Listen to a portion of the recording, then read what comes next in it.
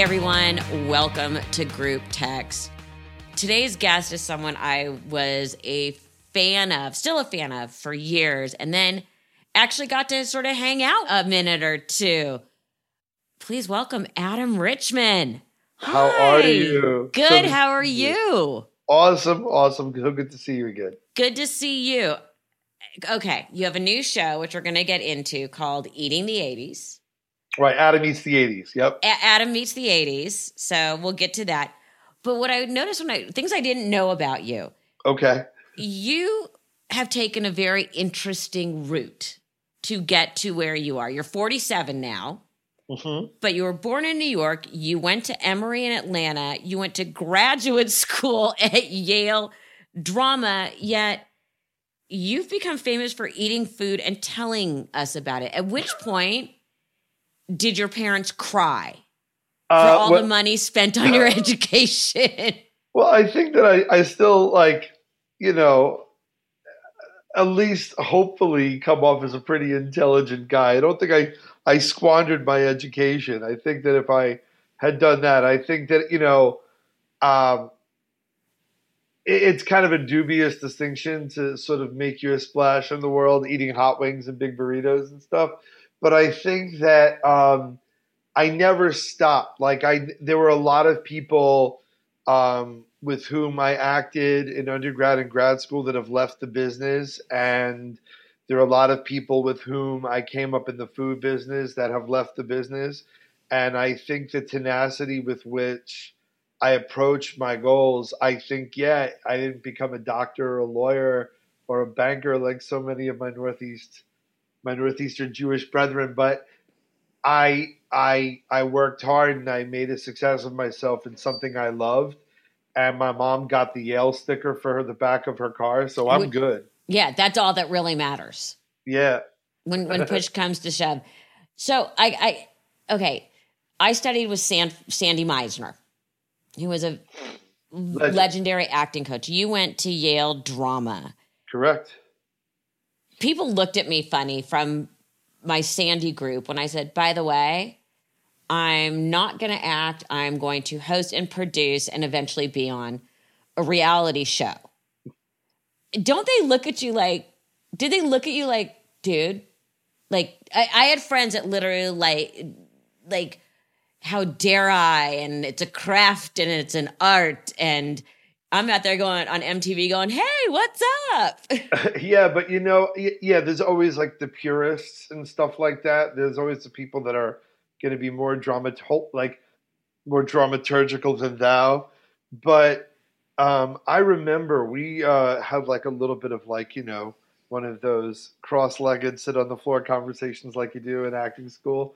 And we were talking, it was our third year at Yale, about what did you want to do? And some people had these very lofty answers, as long as I can still maintain my connection to Shakespeare and as long as I have my connection to the classics and I want to maintain my obedience to the craft and that's all great. But when it came to 29-year-old Adam Richman, I used to say, I just want to work. And people were like, well, don't you think that's kind of reductive? I mean, we all want to work. And I said, right. But I don't really care. I'll do an Alpo commercial.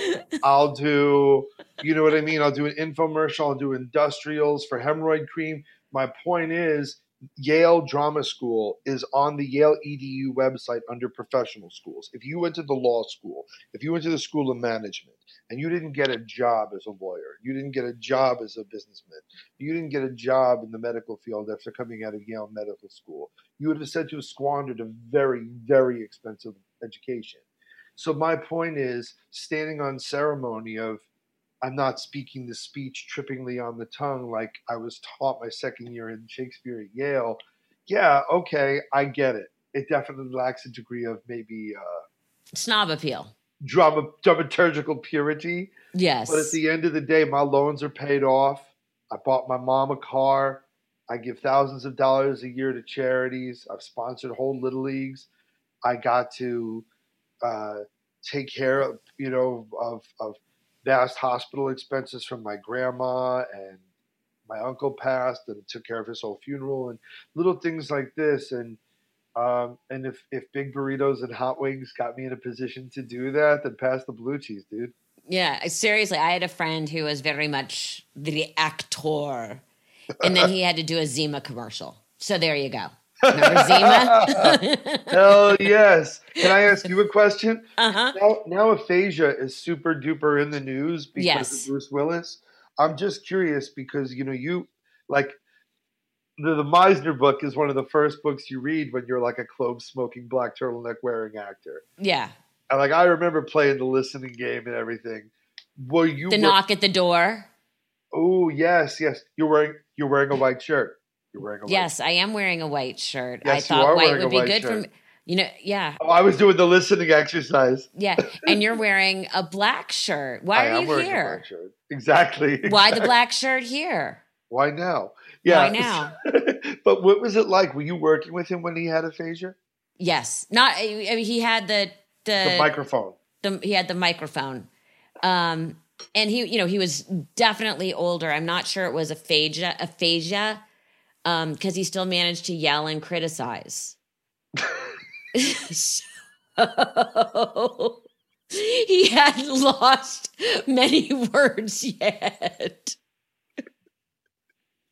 I'm just picturing a guy talking to a doctor like, but will I still be able to criticize? Exactly. And yell. And say things like, that was awful. I didn't believe you. Why are you wasting my time? Okay, we got to talk about why you're here. Because you and I could just go on with this silliness. Next thing you know, we're going to start, quoting bad Shakespeare at each other. Yeah. And tomorrow creeps at this petty pace. Your first show was Man versus Food. Correct. How did you come up with it? Because, by the way, I think we're the only country or one of the only countries in the world that has competitive eating as a sport. No, it's really big. It's huge globally. Huge really? In Asia, huge in Australia, huge in the UK. Absolutely, 100%. 100%. And Man versus Food is in like 36 countries. It's kind of wild, kind of bizarre in that respect. Yeah, I did not actually come up with it. I auditioned for Man versus Food. What is that like? How do you audition for Man versus Food? It was like a 6-round process, and there was no challenger or like mass consumption or whatever until the very, very end of the whole process. That's the truth. Initially, it was about like on-camera comportment, culinary anthropology. Can you describe flavor? Can you make food look and sound good? Can you contextualize food? And then it was, then checking restaurant references and, seeing my getting my tape around to, because I auditioned for a casting director, wonderful casting director named Barbara Barna. And I remember they said, for the first audition, bring something food-wise and describe it. So I deliberately got a mole burrito because I thought there's enough cool facts about mole to make it interesting, and who doesn't like burritos? And then I don't like mole. Oh, right. Okay, fair enough. That's fair. Yeah. And then we did a thing. She said, where do you like eating around the country? And she didn't know I'd been keeping a food journal since 1997. So really? Before it was cool to do that? Before right, it was cool to do that. Yeah, had I not been a schmuck, I would have been putting everything on YouTube and been an influencer. Been set for life. All my YouTube friends have so much money. It's ridiculous. I'm so broke compared to these guys. Anyway, so then eventually, after all the interviews and stuff, my final screen test was at Katz's Deli. And I had to do a big Reuben. And Katz's is not a cheap sandwich. I couldn't really afford to eat there. And so they didn't pay for it? Oh, they did. That's why I was psyched to eat there. So I worked out super hard, didn't eat that much the day before. And at that point, the show was called Pig Out. And there were people bandying about like the expression of like Man versus Food. And we filmed my final screen test on Valentine's Day of '08. And I remember I knew all these facts. I had researched my read within an inch of my life. I had rehearsed the shit out of it, so it was super smooth and mellifluous. And there were 6 people there, and they were all competitive eaters. And I had gone in to Katz's the day before and interviewed everyone. And I bought a shirt, and I cut the neck out, and I washed it so it looked weathered. And then my read, at the end of my read, after saying all these facts, I unzipped it, and I opened the hoodie, and I go, oh, and if you're curious if I'm a fan or this is my, if I'm a fan or I'm reading it off cue cards, this is my own T-shirt. Big fan. And so I went in, and I ate this Reuben and these fries and whatever. And basically the idea was I had the job provided there was a job to have. So we shot a sizzle in Williamsburg. And it was basically me changing jackets in a van, walking in front of random nondescript brick buildings in Brooklyn going, I'm in Boston, Massachusetts, and then going into a Brooklyn restaurant eating chowder.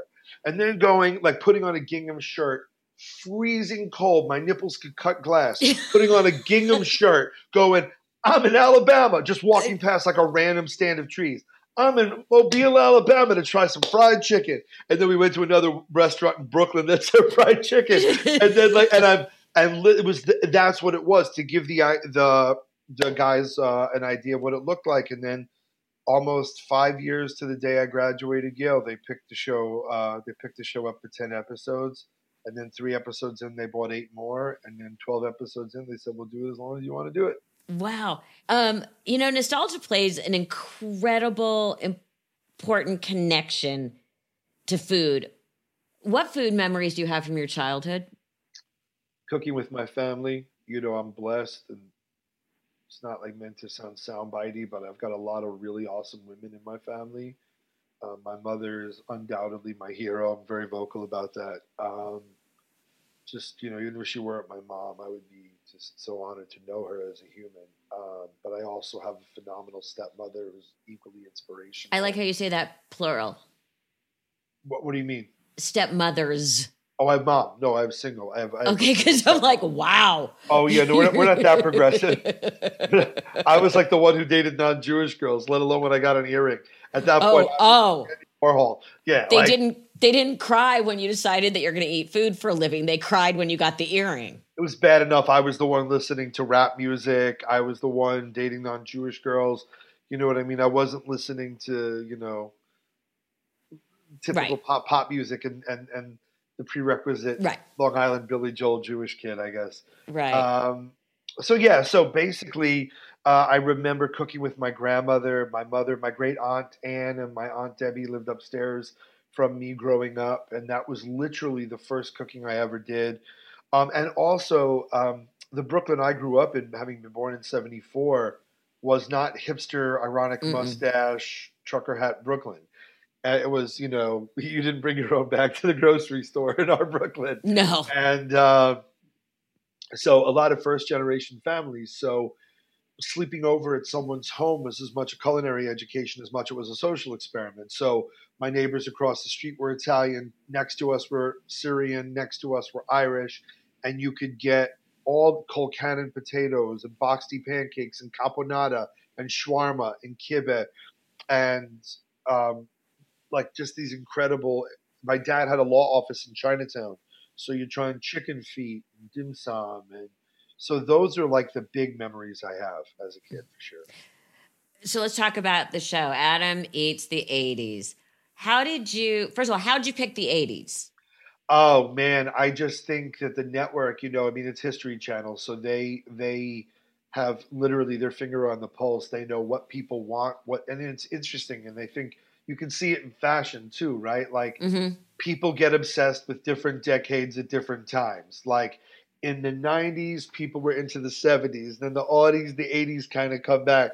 But I think that it is arguably one of the most dynamic and energetic decades, full stop, when you look at fashion, music, politics, but also when it comes to food, because that's what this is about. It's looking at this energetic, magnificent, dynamic decade through the prism of food. Because Correct. how many 80s documentaries have you seen about the music and the big shoulder pads and Your Mom's Comedy and Rodney Dangerfield and Reaganomics? But my point is, food changed forever in the United States in the 80s because of certain things. Like, for example, I'll give 3 big examples. Please. Ronald Reagan says you can advertise directly to children.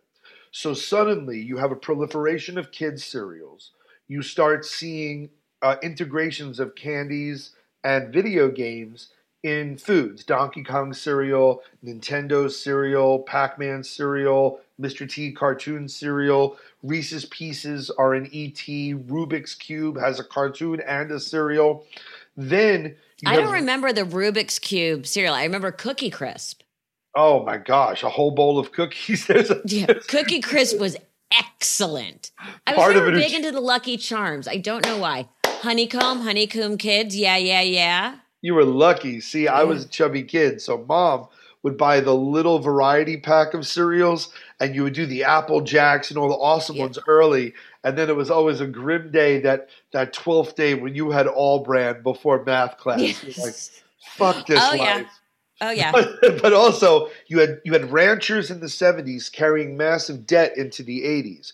So beef became more expensive because they sold off a bunch of their herds, and chicken began appearing on fast food menus. You had McDonald's chicken sandwiches in 79, 80. You had McNuggets in 83. You had chicken sandwiches in 86. So all that started happening.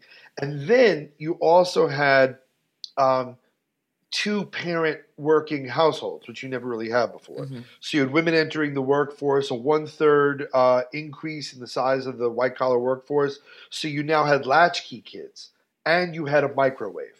So kids could now prepare their own meals. So kids you could now advertise directly to them, but they had agency. Kids could now determine what's being bought. It wasn't just who had the money. Kids had what they called pester power. So you could pester power. That was what they God, my son has that, and I didn't know the name. What does your kid eat? What does your kid love to eat? Well, okay, he's an athlete, so for him, it's mostly that he has to eat a lot. But I gotta say, he is a fan of Taco Bell. He is big Mexican food. But again, he grew up in LA, so he's Fair. Like, oh, I'm just gonna have a poke bowl. I'm growing up on sushi. Where, I grew up on macaroni and cheese, lean cuisine, and Pop-Tarts. I mean, let's be honest. But that's anything I could scrounge off a craft services table. Fair. So I would have dinner of, cheese and crackers and goldfish and a handful of red vines and be good to go. But that's the other thing, too, that we talk about in the show is that, because it's all well and good to talk about the food, but you need to have the context that kids in the 80s were left alone. Kids in the 80s had a degree, to quote Shakespeare, with a larger tether may we walk than may be given to kids today. And I think that was the interesting thing that, we do an episode on the kind of extreme candies. We had candy and guns, candy cigarettes, chocolate cigars, candy noses with candy boogers you picked. Oh, I got it. How about the trash can ones? I literally just got one as a gift from a candy collector named Russ Van Diver. I'm looking at it right there. Russ Vandiver sent me the coffin ones, the trash can ones, Garbage Pail Kids. Garbage Pail Kids. I remember all of it. How about the story is always behind Pop Rocks? Oh, that Mikey from Life Mikey Cereal. died from having Pop Rocks and drinking soda. Yeah, Pepsi and Pop Rocks. Yeah. And his head exploded. And everyone knew someone who it happened to. Right. And then the Blow Pops. Did you ever take your Blow Pop and dip it in soda and then keep eating? Oh, yeah. Of course. And that's the other thing, too, right? That then packaging. And I have to tell you, for this show, I was blown away by the biggest memories coming from the packaging. So we went to a soda collector in Florida, and he had the old school rip top can. So for those of you listening, an aluminum can now, you fold the tab and you fold it back. But back in the day, you'd rip the aluminum top completely off, and there would just be an open hole in the top of the can. And what did your parents always say? Don't cut yourself. And you'd walk around like it was your little power ring, and you'd wear the little ring on your finger. I did the entire episode, and I got a chance to try a new Coke, quote unquote, the new Coca-Cola that was introduced when Coke changed the formula for 97 of the worst days of my life. And and by the way, that's the one day in history Pepsi gave all of their employees the day off, which I thought was kind of interesting. That's a fantastic ploy. But right, and the other thing is, like even I don't know. This is something that I bet you'll remember. So you used to have glass soda bottles with styrofoam labels, and you used to peel the label off and try to get it all in one strip, like an orange. Oh my God, I totally forgot about that. Right, yeah, and you would and be so annoyed if you messed up. You'd get to that seam, and that seam would be the hard part to pull it off. Do it so carefully. Exactly. So that stuff, but we also get a chance to, and so we do all these deep dives into these brands that became global and national icons, but also McDonald's went into the Soviet Union, went into Russia. Absolutely. But the dope thing is, obviously, because of the Reach of History channel, we have food scientists and food laboratories recreate foods that we've lost. So we went to one food lab and they recreated Keebler Magic Middles, Bonkers Fruit Chews. Bonkers! Remember the commercials for Bonkers? So we got those. We went to the Matson Food Labs in Foster City, California. They recreated the OG McDonald's French fries that were fried in the beef tallow. OG Coca-Cola made with sugar. We went to another food lab in the Chicagoland area where we met the two Bobs, the guys who created Nerds Candy and all the Wonka candies. And remember, you had the two sides of the Nerds? Not only did we do that, we found out the story of the packaging. Do you know that the Nerds packaging came from a rejected idea for Winston cigarettes? Really? That little slide was meant to get one cigarette at a time. They hired the guy who made the packaging. They said, we did market research. Kids don't want just one flavor. So one of the other Bobs, not the food scientist, the sort of food executive Bob, left him alone in his office with 30 minutes, a roll of scotch tape and a scalpel. The guy came back. He goes, I made it now into 2 flavors. And that's literally, and the way it was named, that Bob's kids named them Nerds. And the drawings on the package, the graphic designer used to do those doodles on his desk calendar. And they go, those are cute. That actually looks like it. And a little known fact that I didn't know that Bob, the scientist, taught me, the original Nerds were the little broken pieces of candy at the bottom of the everlasting gobstopper machine. He went into the machine. He goes, what, these little bits of hardened sugar, we can coat them with flavor and sourness and fruit fragrance, and we can make these things. So we recreated the 80s long-lost combo of grape and cherry. It was awesome. Oh, the grape and cherry. What do you think was the most iconic food of the 80s? What a great question. I always think it's Kraft macaroni and cheese with the powdered cheese. I would say it's got to be something in a microwave. Top ramen, cup of noodles. Yeah, but that had been around, like freeze drying and vacuum microwave drying has been around for a minute. I guess for me, probably like the microwavable meal, like the lean cuisine would be, if not the McDonald's OG French fry itself, because there was you may remember this, there was a millionaire that had a heart attack in the 86, and he launched this massive campaign to healthify fast food, and then changed to vegetable oil. So, like, because that's a taste that's completely gone. But yes, I just, for the 80s, the microwave popcorn is one of those, Stouffer's lean cuisine. The lean cuisine, in our family, because no one could cook, we lived on lean cuisine, and my mother used to take, even in the 2000s, and I remember I used to think this was so good, and I made it at one point, and it is so not good. She used to take the spaghetti, lean cuisine, and then take it and throw it into a salad, and made it like a pasta salad. But it was hot pasta on top of a salad? No, and then it would cool. It was all cold. Like she would make it would sit and literally like lived on that. Really? Yeah. My mind is blown. My mind is completely shattered right now. Really? It's good. Try it. I would try it. Well, that was the thing. Like, there was a generation where, like, getting recipes out of time and life and, recipes, like, on the inside of a Hellmann's mayonnaise label, you would try these things. And today we would turn our noses up. But, like, I'm excited to try it now. It was the spaghetti with meat sauce, you make it, you let it cool. Okay. And then you take a giant bowl of lettuce, not fancy lettuce, usually like romaine or iceberg. Yeah. And maybe a few other vegetables. Okay. And put it in, combine, and I always said it's even better the second day. So you can only imagine. I have the palate of like a child. Yeah, but no one in my family could cook. But that's the thing, though. If you stop and you go back, right? Okay, so it launches MTV. So now, and this is the other thing that people forget. It's the last decade before the internet. So we all consume the same pop culture. Now, there are hugely popular shows that I've not seen one episode of. That was unthinkable. Like, even if you weren't into Dallas, Knots Landing, or Dynasty, you had at least seen something. You at least had a touchstone.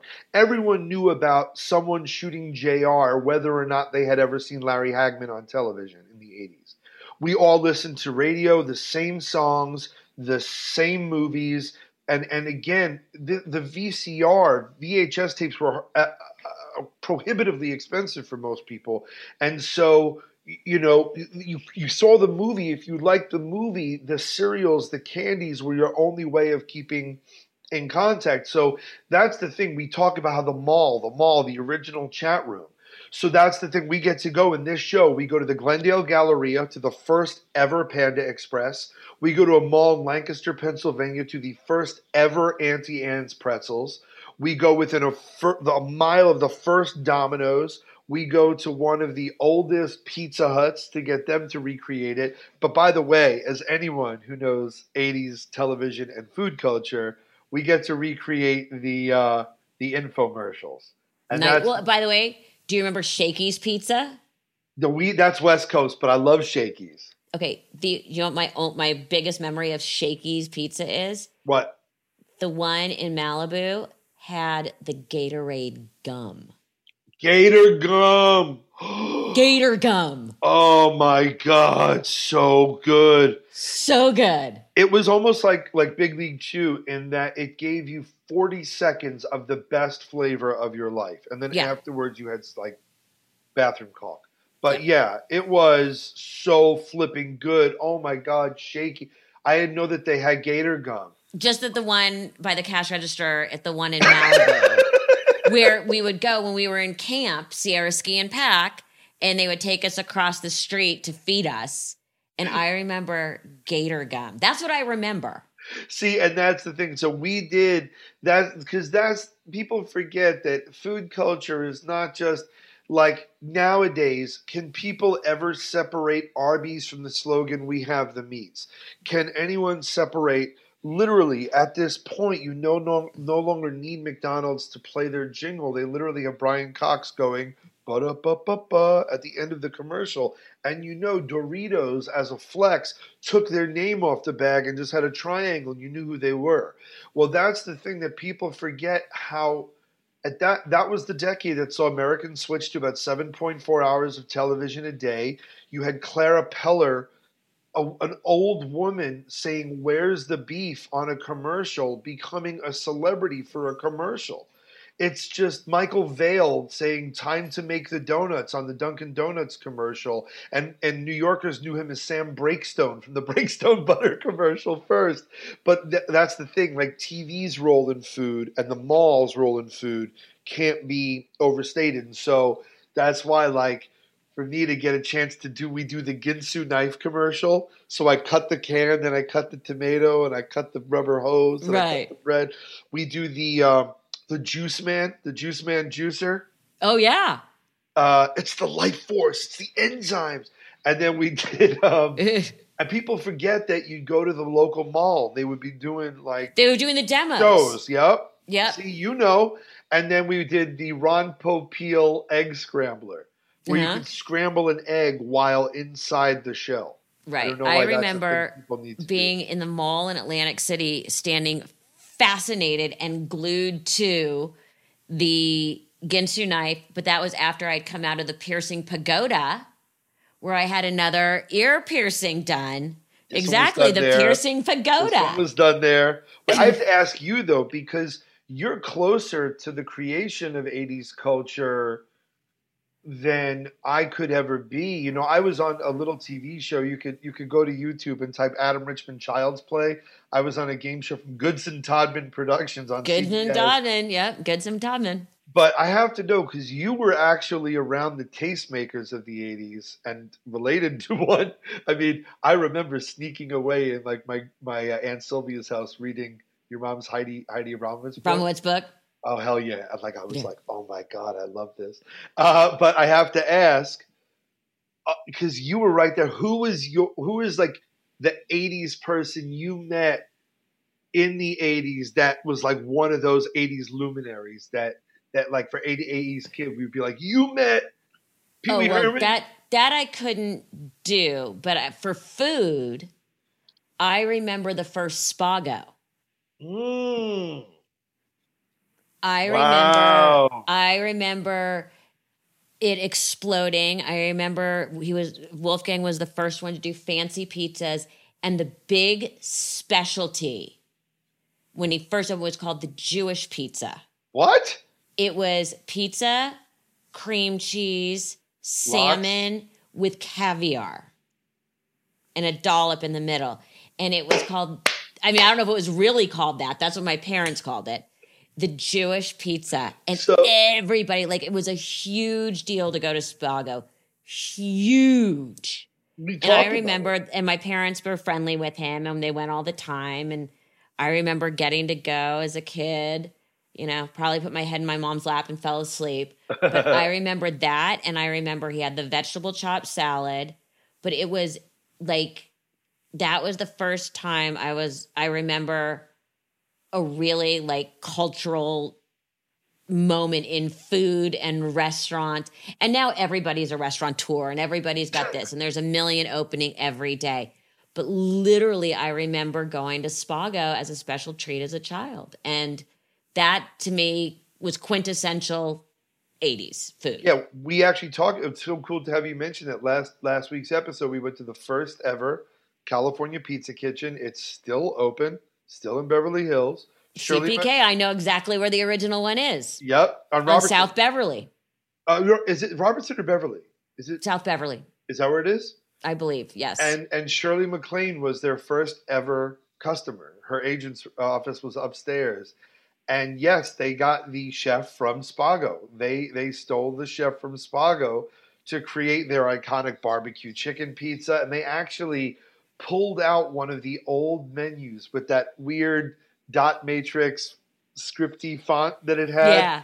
And where they would use goat cheese and they would use rabbit and they were using and they really, Spago started it, and that chef created that craft pizza revolution, doing a Mushu pork calzone.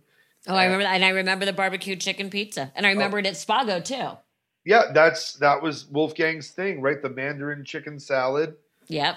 And that's the thing too, that celebrity,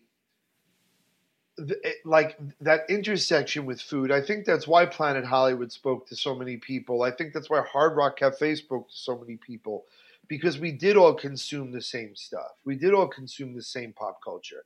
Like, I've not seen one episode of The Handmaid's Tale, for example, and the thing is like a cultural moment. You know, I've not seen one episode of Ozark, and like everyone I know and respect is like, oh, you'd love this show. And that's kind of crazy, because if there was a show that millions of people loved and knew and watched, you know, like, I've not seen one episode of 90 Day Fiancé, for example, but it's a movement, it's a thing. But in the 80s, whether or not you liked the A-Team, you knew about the A-Team. Whether or not you knew about, I don't know, the Love Boat or whatever. Right. So what is the next decade you're tackling? I mean, the 70s, you could do a lot of Jell-O molds. Yes, ma'am. What would you recommend for 70s? Jell-O mold, Jell-O mold. The whole show on Jell-O. A whole episode just on Jell-O. Problematic like mention of Cosby in like episode 3. And then they hired this popular comedian to endorse it, and then they didn't. Also, to me, it would be the rise of what was considered health food. That's fair. The grapefruit diet and such. That was the thing about the 80s too, because there was that move, and that's the 80s. Again, this is the other thing. The 80s was when the ADA released the statement that red meat wasn't as healthy for you, and people rationalized that chicken McNugget is healthier than red meat. But that's the funniest thing about the 80s, because you now have this tool that was invented 3 decades earlier in the television suddenly being where soda is waging war. You have the Pepsi challenge, had Pepsi nearly overtaking Coke for the first time in their existence. But there were all these things. I remember watching Richard Simmons and Slim Goodbody, my stepmom getting out the leg warmers to do the Jane Fonda workout, hearing South Beach, lecithin, grapefruit diet, all these things. I was asked by my co-EP on the show what decade I would like to do next, and he said, "What do you think, 70s or 90s?" And I said 70s because I think the more groundbreaking stuff happened in the world that changed stuff. So yeah. When the oil shortage and people had gas again in the 80s and Reagan switched to supply side economics and there was more money, more people had cars. The Japanese were selling good cars for cheap. That's why the drive-through really exploded in the 80s. And you had more people with cars, more people on the go, and you could reach them. So now think about that in the 70s before that switch, where fast food was still relatively new. TV was barely 2 decades old, and you had hostage crises. You had a peanut farmer in the White House, and a former, and Gerald Ford in the White House. And I think the music makes it interesting. I think, like the TV dinner really exploding on the scene through the 60s. Salisbury steak. Absolutely. Food televisions, food personalities like Julia, 100%. Jacques The Hungry Pepin. Man dinner. Dude, I came from a divorced family. Dad Richman, even though being a very good cook, was a very good heater-upper of the Swanson. That's the first time I ever heard the word compote. Oh, yes. I have to let you go, but I got to tell you, it is always so much fun talking to you. You know I have loved you near and afar for years. I wish everybody understood just how smart you are. Thank you. And the show, Adam Meets the 80s, is airing right now on the History Channel. Sunday nights at 10. Thanks, Adam.